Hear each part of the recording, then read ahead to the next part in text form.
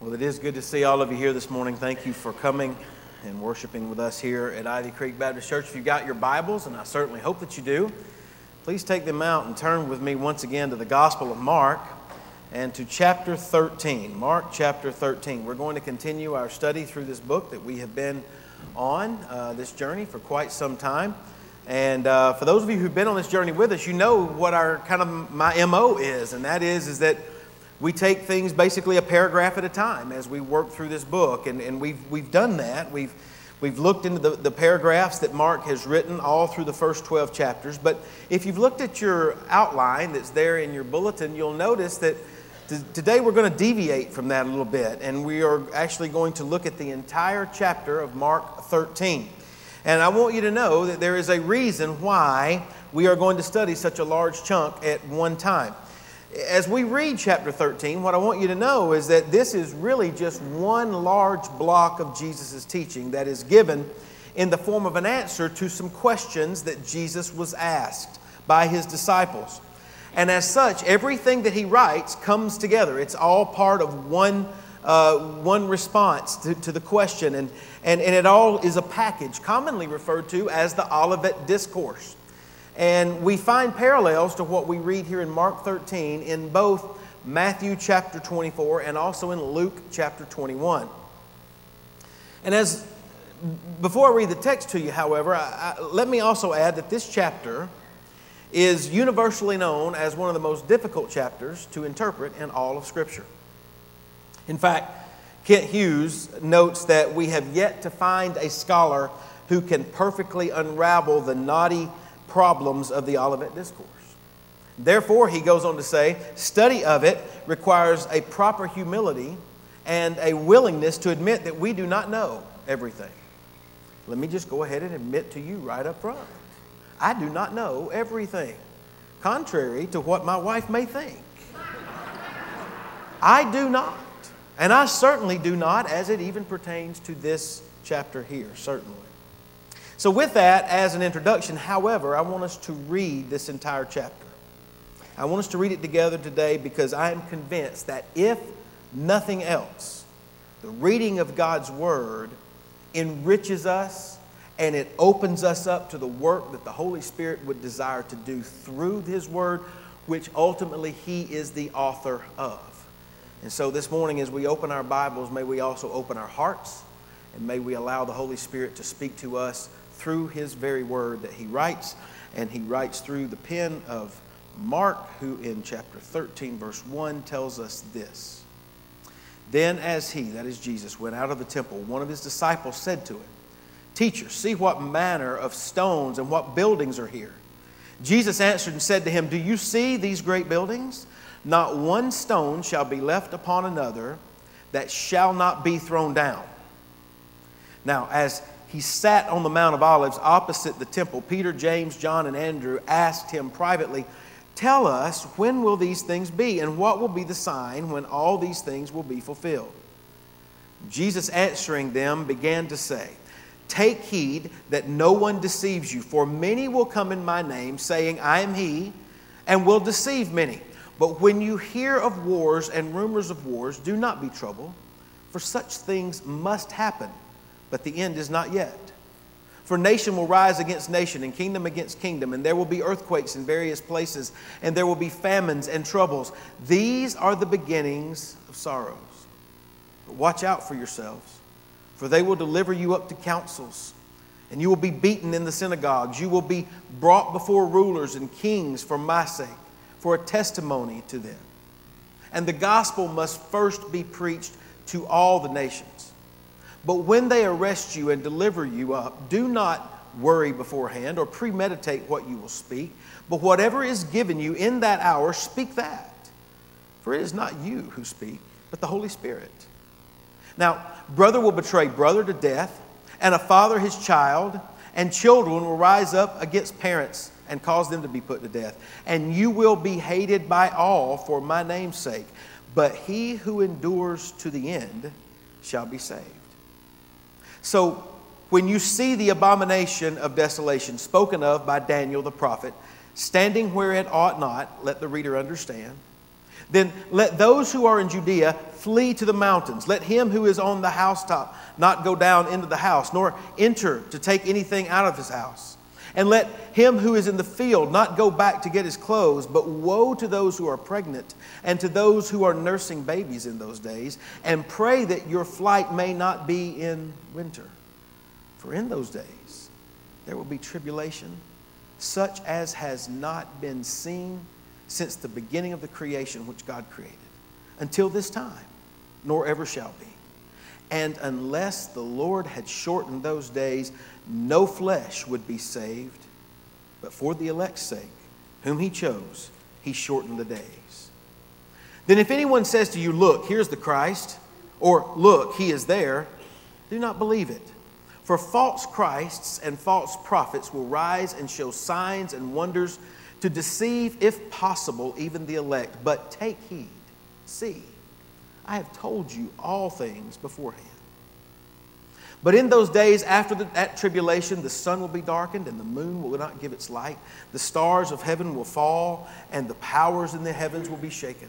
Then they will see the Son of Man coming in the clouds with great power and glory. And then he will send his angels and gather together his elect from the four winds, from the farthest part of the earth to the farthest part of heaven. Now learn this parable from the fig tree.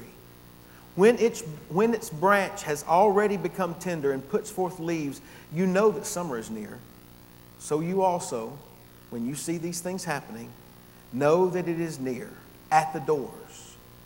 Surely I say to you, this generation will by no means pass away till all these things take place. Heaven and earth will pass away, but my words will by no means pass away. But of that day and hour, no one knows. Not even the angels in heaven, nor the Son, but only the Father. Take heed, watch, and pray, for you do not know when the time is. It is like a man going to a far country who left his house and gave authority to his servants and to each his work and commanded the doorkeeper to watch.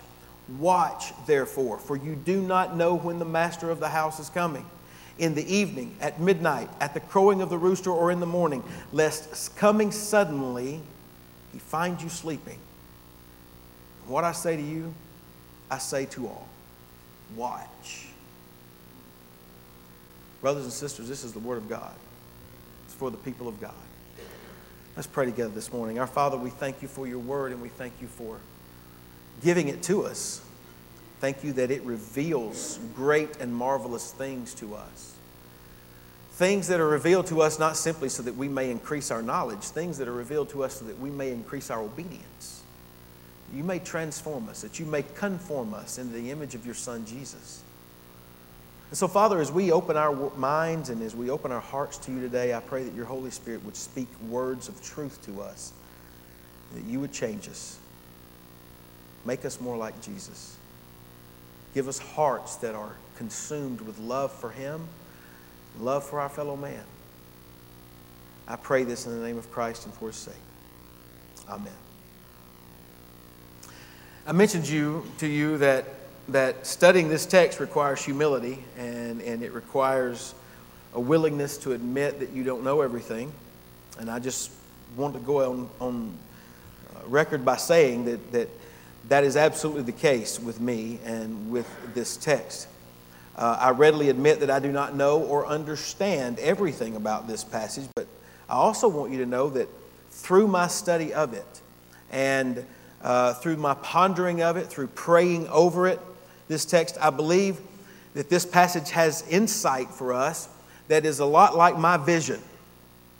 Many of you remember last year I had LASIK surgery and laser surgery on my eyes to correct my vision. And when that was done, what ended is that I was able to see and read with my left eye. And so when I read the scriptures this morning, the words on this page are very clear in my left eye. But in my right eye, things are really blurry on that page. On the other side, as I look out at you this morning, all of you come into great focus in my right eye. I got 20/20 this way so I can see you. But in my left eye, if I close it up, you're all very blurry to me. And so my vision is like that. I see you both with clarity, and I'm also see you with blurry vision at the exact same time. And when I read with very clear eyesight on this page, and yet it is blurry at the same time. And many of you are probably listening going, I think that would drive me crazy. And I want you to know, I think it's driven me crazy as well. But it's in understanding that and allowing your brain to kind of get used to seeing things that way to some degree. I think that helps us understand a little bit of what's going on in this Olivet Discourse here in Mark chapter 13. It's somewhat like that, I believe. I believe there are some parts of this discourse that were very visible, very clear, up close. In other words, some of what Jesus describes very clearly occurred in the first few decades after he spoke these words. However, almost in the very same breath, Jesus speaks about things that appear to not have occurred in the over 2,000 years that have transpired since these words were spoken. In fact, those parts of this discourse only gain clarity in light of the future and in a yet unfulfilled event. To show you what I mean, let's just look at this from the context. According to verse 1 of Mark 13, we find that Jesus departed the temple for his last time. And as he did so, one of his disciples, that's not named, looked at him and said, do you see how beautiful this temple is and how massive it is, as if he was bragging on the beauty of the temple. And Jesus just looks at him and says, do you see these great buildings? Not one stone shall stand or be left upon another that shall not be thrown down. Now, just considering the size of the Temple Mount makes that an interesting statement in and of itself. You realize that 12 football fields could fit inside the Temple Mount. Not only that, but the southeast corner of the retaining wall of the temple hung some 15 stories above the ground, sloping down toward the Kidron Valley. That's a tall wall, to say the least. Not only that, but the construction of that wall was made with such enormous stones that some even estimate that the weight of some of those stones were as much as 1,000,000 pounds. So to consider in one's mind that no stone would be left sitting on top of another is such a massive thought that it no doubt would have created many questions in the minds of his disciples. Like, when is this going to happen? How is it going to occur? You can only begin to think of the questions that began to roll through their head, which is why, according to verse 3, after having traveled from the temple to the Mount of Olives, which was a position above the temple so that they could actually look down upon it, Peter, James, John, and Andrew converge upon Jesus, and they ask him in verse 4, they say, tell us, when will these things be? And what will be the sign when all these things will be fulfilled? In other words, from their perch, which was about 100 feet above the Temple Mount, these things to which the disciples refer were to the circumstances surrounding the ultimate destruction of this massive, beautiful temple that had been the center of their religious activities in Jerusalem. When would it be destroyed? When would these stones no longer remain on top of one another? Now, in the parallel account that we read in Matthew chapter 24, verse 3, we read that the disciples asked that exact same question. They say, tell us when these things will be. But then Matthew records them also asking, and what will be the sign of your coming and of the end of the age? Therefore, what we conclude is that what Jesus goes on to say in Matthew 24, what we also read in Mark chapter 13, and also what we read in Luke chapter 21, is his answer to those questions. Now, contextually, we know that what Jesus says in his Olivet Discourse is in some way related directly to the destruction of the temple, which historically we know took place in 70 AD when the Romans invaded Jerusalem in order to squash a revolt that was taking place and had been taking place over the last 5 to 6 years. And in the process of that, not only the city of Jerusalem was destroyed, but the temple itself was destroyed. The debate about the Olivet Discourse here in Mark 13 and Matthew 24 and Luke 21 revolves around whether or not what Jesus says goes on to move past what took place in 70 AD to an undetermined yet future event. Does he also refer to that? And in full disclosure, You should know that there are many solid and conservative scholars and pastors who say no. Everything Jesus writes about, everything he says here in this Olivet Discourse, can all be centered and related to what took place in 70 AD. However, as I have stated, I, along with many others, believe that there is a prophetic nature to what Jesus says that moves outward past 70 AD to both not only a near fulfillment, but a far fulfillment as well. And I ultimately base my interpretation on the fact that this text, in answering the questions asked by his disciples, Jesus not only addresses these things about which the disciples inquire. In other words, in verse 4, he addresses their question about what are the things that are going to lead up to these things. In other words, the destruction of the temple. But he also talks about what will happen in those days, something much farther down the line. He talks about days that would happen much later, long after those disciples had already died. In fact, in verse 24, Jesus says, in those days, amid many visible signs coming from the sun, moon, and stars, he says, the Son of Man will come in the clouds with great power and glory, followed by the gathering of all of his elect from all across the world. And then, notice that in the very final verses of this chapter, Jesus says, and of that day and hour, singular, when the master of the house will come, it will be sudden and surprising. So it is my interpretation, based upon these things that Jesus identifies, as well as those days that he talks about, and ultimately as about of that day and hour that he speaks of, that Jesus is referring not only to what takes place in 70 AD, but to what will also be happening at a later point in time as well. Now, here's the question. Do we just take this and kick it back and forth like a soccer ball at one another? Do we, whether you agree with that interpretation or not, is it our responsibility to use this passage as a means to which we leverage one opinion against another and cause division?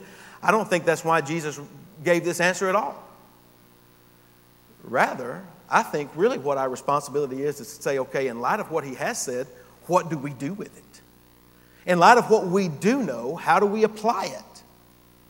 And I want you to know the very first rule of interpretation that you really need to come to at times, especially when you get into deep theological water such as this, is this rule, and I've tried to maintain this most of all of my pastoral ministry, and it's simply this: the plain things are the main things, and the main things are the plain things. Now, that axiom will help you whenever you get into murky waters. And it has helped me immensely. And I want you to know this: if the plain things are the main things, then what are the plain things that we can identify in this passage? Well, you should know that from verses 5 all the way down through verse 37 that I read for you, there are 19 different commands that Jesus gives. 19 of them. They're imperatives in the Greek. And 7 of those are either the same or have overlapping meanings. You'll find them in verses 5, 9, 23, 33, 35, and 37. Let me give a few of them to you. You'll remember them when I read them. Jesus says, take heed. He says, see to it. He says, be on guard. He says, watch out, be alert. And then my favorite is the last ones, which in the New King James is just translated watch, but I like it better in the NIV. It says, stay awake. I may use that one. Stay awake. Jesus tells us, stay awake. Now, it's these overlapping meanings and this overlapping emphasis that Jesus decides this is something that needs to be done. And what I believe that we can plainly identify is that the main thrust of this passage really is what Jesus wanted to communicate to his disciples and what he wants to communicate to us. And so the main thing about this passage is this: it's be ready. In fact, I've listed that for you on your outline this morning. The main thing is simply be ready. Now, if the plain things are the main things, and if the main thing is to be ready, then we need to ask definitively and very clearly, be ready for what? What is it that we're supposed to be ready for? In fact, that's the first point on your outline this morning. For what do we need to be ready? Well, we know that the disciples were interested in knowing when the temple was going to be destroyed. Jesus had predicted it. They wanted to know when it would happen. But their second question about a sign Particularly as Matthew told us, they wanted to know what the sign of Jesus' coming and the end of the age would be. Now, if you were one of those disciples, everything Jesus talks about was in the future. When he answered this question here in Mark 13, everything that was going to occur was in front of them. But what about for us? We know that the temple was destroyed in 70 AD, and we know that Jesus is also talking about his second coming and the end of the age. So for us, we have to be concerned with how this passage applies to us to be ready for the return of Christ and the end of the age. And I believe that that is made explicitly clear by what Jesus says in verses 24 through 27. I'm going to read those verses for you again. They are very important. Jesus writes, "But in those days, after that tribulation, the sun will be darkened, and the moon will not give its light, and the stars of heaven will fall, and the powers in the heavens will be shaken. And then they will see the Son of Man coming in the clouds with great power and glory. And then he will send his angels and gather together his elect from the four winds, from the farthest part of the earth and the farthest part of heaven." I personally do not see how those verses can be understood to refer to Jerusalem in 70 AD. To me, they only make sense in light of the second coming of Christ. And consequently, I believe that Jesus is clearly stating that we need to be ready for that return whenever it occurs. So, as I mentioned, readiness is the main point of what Jesus communicates in this passage. Therefore, we must realize, what we have to realize is that we need to be ready for that return. But that begs yet another question. Not only when we say we need to be ready, do we ask we need to be ready for what? But there's another question that comes up. And that's the second point on your outline this morning. How must we make ourselves ready? We not only need to be ready for something, but we need to know how to be ready for it. Well, Jesus tells us in his own words what we need to do and how we need to be preparing ourselves for his return. And he does that by telling us, first of all, we need to make ourselves ready by not being deceived. That's the first subpoint there underneath your outline. By not being deceived. Notice that back in verses 5 and 6, and then again down in verses 21 through 23, Jesus warns his disciples, and he warns us that there will be folks who come along at various times claiming to know all kinds of things. They know when the Lord's going to return. They know how this is going to happen and that's going to happen. Many of them come along claiming to be Christ themselves. Jesus simply says, take heed, look out, be alert, do not buy into what they're selling. Don't be deceived by them. Don't be deceived by the lies and by the things that they're trying to sell to you. You know, in recent years, we've actually seen that. If you'll remember, back in 2011, there was a man who came on the scene whose name was Harold Camping. He actually didn't come on the scene in 2011. He'd been here for a while. He'd made statements before, but particularly in 2011, he said that the world was going to come to an end on May the 21st, 2011. When that didn't happen, he shifted his gears and said, I missed it by a few months. It's going to happen on October the 21st, 2011. And then, of course, that day came and went as well, and obviously Harold Camping was wrong. There were others. If you remember, 2012, December the 21st, 2012, there were those who were predicting the end of the world because that date coincided with the end of the Mayan calendar. And so there was a great push to say that the world was going to come to end December the 21st, 2012. And obviously that did not happen. Here's the point. Anytime someone proposes that they know when things are going to happen, or that they know that they are the Messiah, such as a Jim Jones character from many years ago who claims to be the Messiah, you can be assured that they are false. Jesus clearly states that such people are deceivers. They're false Christs. They're false prophets. And therefore, we are not to be fooled. We are not to be led astray by such folks. In verse 32, Jesus says, of that day and hour, no one knows. Not even the angels in heaven, nor the Son, but only the Father. So that's the first way that we need to make ourselves ready. We need to prepare ourselves for the return of Christ, and that is that we not be deceived. But we need to continue our readiness by noticing the next point that I've given you there. It's by not being anxious. By not being anxious. You see, in answering his disciples' questions, Jesus mentioned some things that would begin to occur prior to the things about which he prophesied. And honestly, the kind of things that Jesus mentions are the kinds of things that we would not look forward to. None of us would. He mentions three things specifically. He talks about political unrest. He talks about nation rising against nation and wars taking place. And we know that has taken place throughout the millennia since he even spoke these words. He also talks about natural disasters. He mentions earthquakes and widespread hunger, disease. A third thing that he mentions is persecution. Persecution that comes directly at the believer from both outside the family and inside the family. Persecution that comes as a result of the government. Persecution that comes as a result of family members who come against one another because of their Christian faith. But then according to verse 7, Jesus makes this astounding statement. He says, but don't be troubled. Do not be troubled. Why? For such things must happen.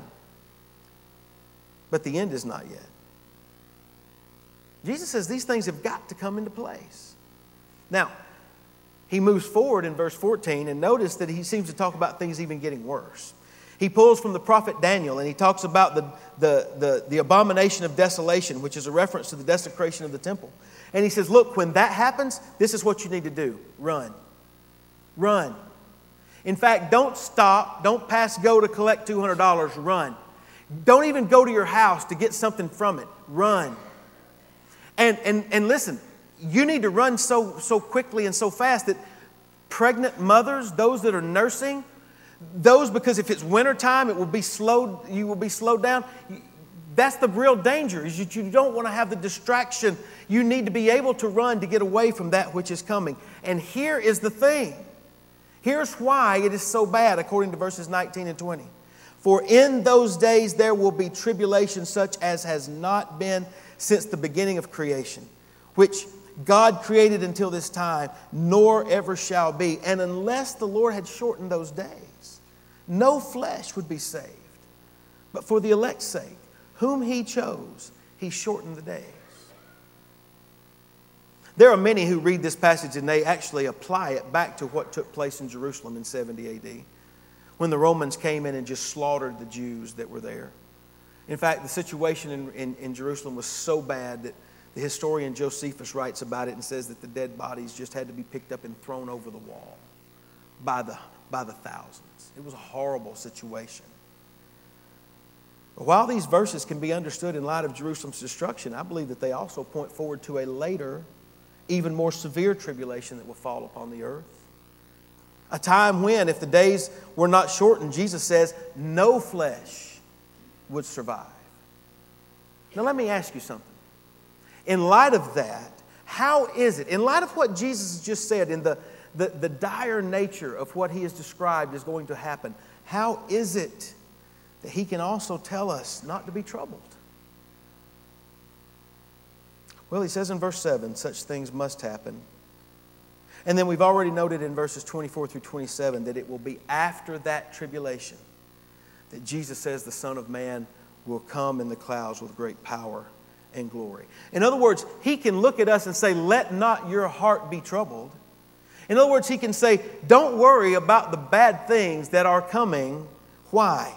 Because the things that are so scary, with which strike such fear in our hearts, they are nothing more than a prelude to something that is infinitely greater, and that is the return of the Lord Jesus. What that means is that our anxiety is ultimately relieved by our confidence in a living Savior who has demonstrated power over sin and death by rising from the grave. Our confidence is in one who has ascended to heaven and who is right now sitting at the right hand of the Father, ruling over all of the universe for his glory and for our good. Our confidence is in one who has promised us that he will never leave us, nor forsake us, nor abandon us, but that he will come again and receive us unto himself, that where he is, there we may be also. So what we've seen, in order to be ready, we must not be deceived. Secondly, we must not be anxious. And then notice subpoint C there, we must also make ourselves ready by remaining faithful.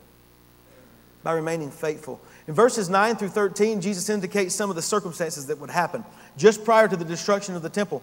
In the first part of the paragraph, he speaks of the disciples being arrested on charges and brought before the councils, before the Sanhedrins. And that would necessitate them giving a testimony. We can read the book of Acts and we know that that exact thing took place. And they were brought before those. And Jesus says, at that time, look, don't stress out. Don't worry about what you're going to say. Don't premeditate what you're going to talk about at that point. You don't need to worry about those things. You allow the Holy Spirit to speak through, and He will speak. You be faithful in leading and letting the Holy Spirit use you. And then perhaps less obvious, but no less real and certainly no less troublesome, was the fact that in providing signs that would occur prior to the temple's destruction, Jesus says in verse 10 that the gospel must be preached to all nations. And while that verse was not completely fulfilled at the time of the temple's destruction, and in fact I believe it's still in the process of being fulfilled today, what we do know is that prior to the time when Jerusalem was sacked by the Romans, we know that there were Jews, Christian Jews, who had come to faith in Christ, who from the persecution because they were Christians were being dispersed throughout the Middle East. They were being dispersed throughout Europe. And guess what they took with them wherever they went? The message of the gospel. And they were sharing that message, even though they had been persecuted, even though they were undergoing persecution as it was, they took the gospel message to people, to Gentiles who had never heard the message before. The lesson to be learned then from these verses is that even under persecution, we are to remain faithful in carrying our testimony of the truth of the gospel to all with whom we come in contact. And furthermore, it is a reminder that being a witness for Christ will not be easy. In fact, Jesus says persecution and suffering, even unto death, would accompany those who follow Him. But then He warns all of us in advance about this so that we'll be ready for that time when it does come. And the truth is, every time that a believer is attacked for the sake of Christ, they have the opportunity to faithfully preach the cross and the empty tomb. So we must remember that the more opposition that we suffer, the better our opportunities are to proclaim Christ. And therefore, we must remain faithful and remember Jesus' word from verse 13, where He says, "He who endures to the end shall be saved." Brothers and sisters, our text presses upon us our need to make ourselves ready for the return of Christ by not being deceived, by not being anxious, and by remaining faithful. That leads us to the final question that this text begs to be asked. And note the third and final point on your outline, and it's this: why must we be ready? Why must we be ready? To understand the why, I believe we have to recognize the plain message that Jesus sends, honestly, in the final paragraph of chapter 13. Jesus' message is that we must stay awake. His message is that we must not be caught napping. His message is that we must not be asleep at the wheel and just drowsily moving through life without taking into consideration the truth of what He just has told us. Come July 1st, public service announcement. Come July 1st, you need not have your phone in your hands when you're driving. They passed the law. Ted, where you at? Me and you got trouble coming, buddy. You want to know why they passed that law? Because distracted drivers. Because people like me drive down the road and they hear their phone ring, or they see a text message, or they see something like that, and they immediately think what's more important right now is that I answer that call or I look at that text than I am keeping my eyes on what's in front of me. And you know what that law really is designed to do? It's designed to make people wake up and pay attention to what's most important. What Jesus says in this final paragraph is a law just like that. He says, watch out. Stay awake. Don't be distracted by all the other things in this life that can pull at your attention and keep you and drag you off the course that you need to be on. We must be ready, because we stand the potential of going through life just drowsily thinking everything's going to be okay. There's never going to be a moment when Jesus finally does what He says He's going to do. But He says, look, heaven and earth will pass away, but my words will by no means pass away. Jesus says then, watch therefore, for you do not know when the master of the house is coming, in the evening, at midnight, at the crowing of the rooster, or in the morning, lest coming suddenly he find you sleeping. Here's the point. If we're going to make ourselves ready, we can't just keep holding on to everything in this life thinking it's the most important things that there are. In Luke's version of the Olivet Discourse, in Luke chapter 21, verses 34 and following, listen to what Jesus says there. He says, but take heed to yourself, lest your hearts be weighed down with carousing, drunkenness, and cares of this life, and that day come on you unexpectedly. For it will come as a snare on all those who dwell on the face of the whole earth. Watch therefore and pray always that you may be counted worthy to escape all these things that will come to pass and to stand before the Son of Man. It's going to affect all who are on the face of the earth. I cannot understand how that could be applied directly to 70 AD Jerusalem. It will affect every person, he says. Every man, woman, boy, and girl, as Romans 14:10 says, will one day stand before the judgment seat of God. And according to the Scriptures, for believers, the day of judgment will be a day of vindication. On the basis of the merits of Jesus Christ, who offered His perfect blood for our sins, we will be declared righteous in the sight of God because of what Jesus did for us. But brothers and sisters, for unbelievers, for those who reject God's grace, the day of judgment will be a day of doom. On that day, God will banish all of those who did not place their faith in Christ from His presence, and they will be condemned to suffer for eternity. That is the reason why we must not simply drift through this life without thinking seriously about the return of Christ and about what it means.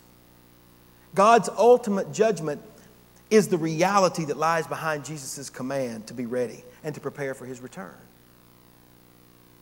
Consequently, there's an urgency to what Jesus tells us. He says that day will come quickly, unexpectedly, suddenly. Therefore, we can't afford to be distracted. Listen to what Peter wrote in 2 Peter chapter 3. He says, scoffers will come in the last days, walking according to their own lust and saying, where is the promise of His coming? We might also say to not be deceived is not only to not believe the false Christ that say that the end is coming and can point to when it is, and also to the ones who say it's never going to come. To not be deceived means that you understand what the Scriptures say. And he says, for since the fathers fell asleep, all things continue as they were from the beginning of creation.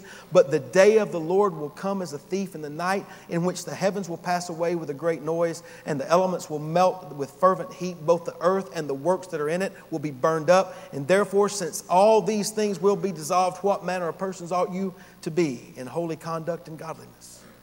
Looking for and hastening the coming of the day of God. Therefore, beloved, looking forward to these things, be diligent to be found by Him in peace, without spot and blameless. Beware lest you also fall from your own steadfastness, being led away with the error of the wicked. Brothers and sisters, the Scriptures are clear. Jesus is clear. He will return. And when He comes, it will catch many by complete and total surprise, although all the signs that He has given are fully in effect. Heaven and earth will pass away. His word will by no means pass away. So this morning we have delved into what has historically been one of the more difficult passages in all of Scripture. Yet in attempting to keep the plain things the main things, what we've come away with is a recognition that in light of prophecy that Jesus gives in His answer to His disciples' questions, you and I must be ready for His return. We must make ourselves ready by not being deceived, by not being anxious, and by being faithful.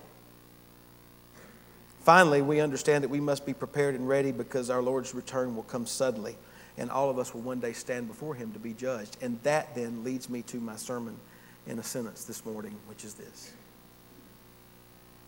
Because all of us will stand before Him to be judged, we must prepare and be ready for the return of Jesus. The question before us today, in light of what Jesus has said, is just simply this. Are you ready? Are you ready for His return? Should Jesus return today, would you be ready to meet Him? If you don't know Him, you aren't ready to meet Him. If you have never been saved, if you have never opened your heart and trusted in Christ to be your Savior and Lord, then you are not ready to meet Him. But I want you to know the Bible says you can be. The Bible says that if you will rest all of your hope in what Jesus Christ did when He died on the cross and rose from the dead, if you will rest the full weight of who you are on Him and pin all of your hopes upon Him, the Bible says that you will be saved. That is your first step. It is to recognize and to admit that you are a sinner who is incapable of saving themselves, but believing that the Scriptures are clear that Jesus Christ came to die and do for you what you could not do for yourselves. And admitting your sins, repenting of those sins, trusting in Christ, making Him Lord of your life, that is the first step of being ready to meet Jesus when He returns. If you have done that, then the real question for you then is, are you living your life in light of the imminent return of Jesus? Or do these words at the end of Mark 13, the words, stay awake, do they hit home this morning? Do the words, be vigilant, strike a chord with you? Have you grown so comfortable in this world, so consumed by the things that this world offers, that you do not have your mind fixed on the soon return of the King of Kings and Lord of Lords? Brothers and sisters, do not be deceived. Though no one knows when He will return, make no mistake about it, He will return. Therefore, I encourage you, be ready for Him. Live each day as if you will meet Christ, because one day you will. Brothers and sisters, this is the Word of God, and it's for the people of God. Let's pray together this morning.